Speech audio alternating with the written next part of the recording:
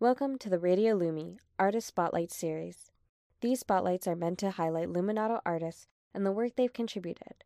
You'll hear them describe themselves and their art in their own voices. Coming up is Jusbina Justice. Jusbina Justice is a disabled Scarborough-based multidisciplinary artist, parent, and sex worker of color. Their work explores love, sex, identity, madness, the weird, and the eerie. Jasbina is a published poet, author, and editor. Their recent work has also been featured in Hustling Verse, an anthology of sex workers' poetry from Arsenal Pulp Press in 2019. They are a contributing artist to the Luminato edition of CRIP COLLAB, a digital zine from Sticky Mangoes.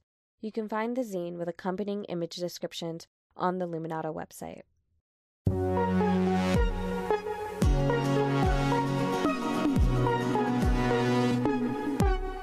My name is Jusbina.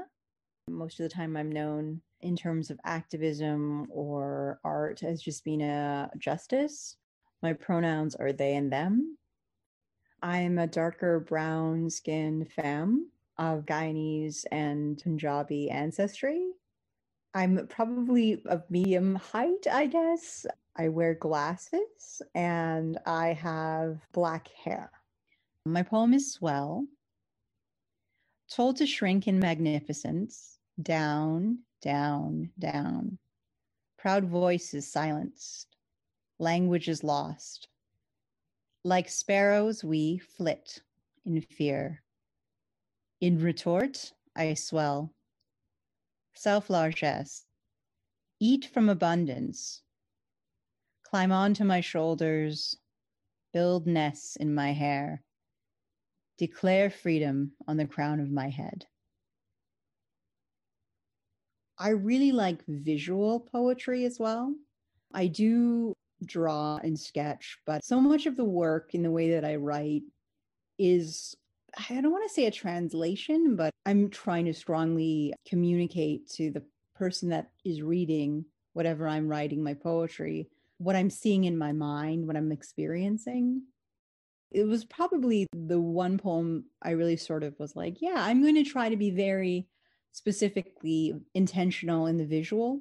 For example, the word, I believe it's flit, is slightly offset to sort of be reminiscent of a bird. I think that I find, because of my neurodiversity, just intense blocks of poetry where it's just a lot of text, very, very challenging. And I mean, what I like about poetry is there's a lot of room to play with that. There's a lot that I can do and say and connect with my audience or express myself without feeling very self-conscious. You know, I've always been told that I communicate in ways that are very interesting, but people don't always understand. Even in my poetry, like I treat all my poems, I try to show them all respect and care, and it's because they're a part of me. I had been thinking a lot about the body. There's been a lot of amazing poetry for the longest time from BIPOC or folks who experienced colonization, experienced white supremacy. You know, there's been a lot of text that talks about the body, you know, in a variety of ways. And in terms of mutual aid and support and revolution and the experience of being alive, the idea of freedom. I always think of my grandma, my nanny. She really loves birds. I had this very strong image of just this very large, brown-skinned, femme-presenting person. And it's interesting. It's very much how I think of myself as a smaller, fat person. But just in terms of the images that go through my mind, and I think I just like a lot of hair and birds and body, and like I think the poem I was writing is probably also the visual image I would like to draw or paint or create. Sort of this idea of like connection and liberation, you know, in this really kind of abundant but also stripped down and sparse way of a body with so much power, but also a body that's been denied so much power. When I write poems, I always say it's very much connecting to my madness, my differences. It all comes out kind of at once. It's like I feel like a pedal is being pressed in my brain and I'm just I'm just trying to get the words out there and make the connections. My brain is going very, very, very fast.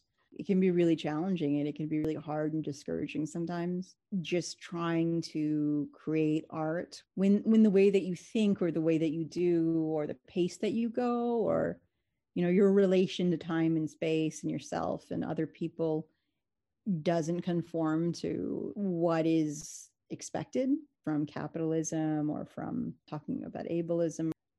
I don't want to just sort of be super cliche and say, well, just, keep trying. But I mean, it's a powerful thing. And it's been really helpful when I've been allowing myself to create where I don't try to deny myself of who I am. Don't like in terms of madness or in terms of disability or in terms of like how I can hear or can't or process sound or thoughts, or I give myself permission in my poetry to express.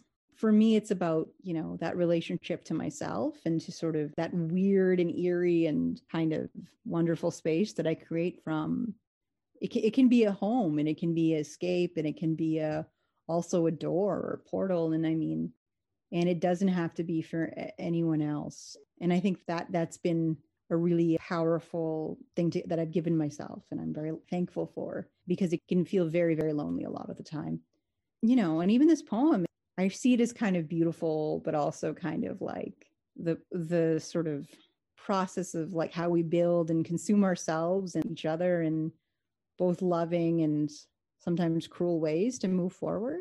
There's sort of a freeing and peaceful part, but there's sort of an inherent death to it as well, and a violence. And I think that in terms of conversations around disability or difference, a lot of the time we're forced to sanitize ourselves to be really palatable. But I think that we also deserve spaces for our, not just rage, but ourselves, in terms of expressing and understanding our own violence.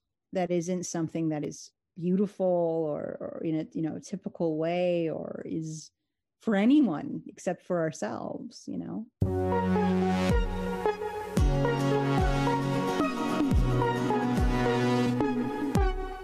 That was Jusbina Justice. To find this spotlight and others, check out Radio Lumi on the Luminato website. You can find it at luminatofestival.com/event/radio-lumi.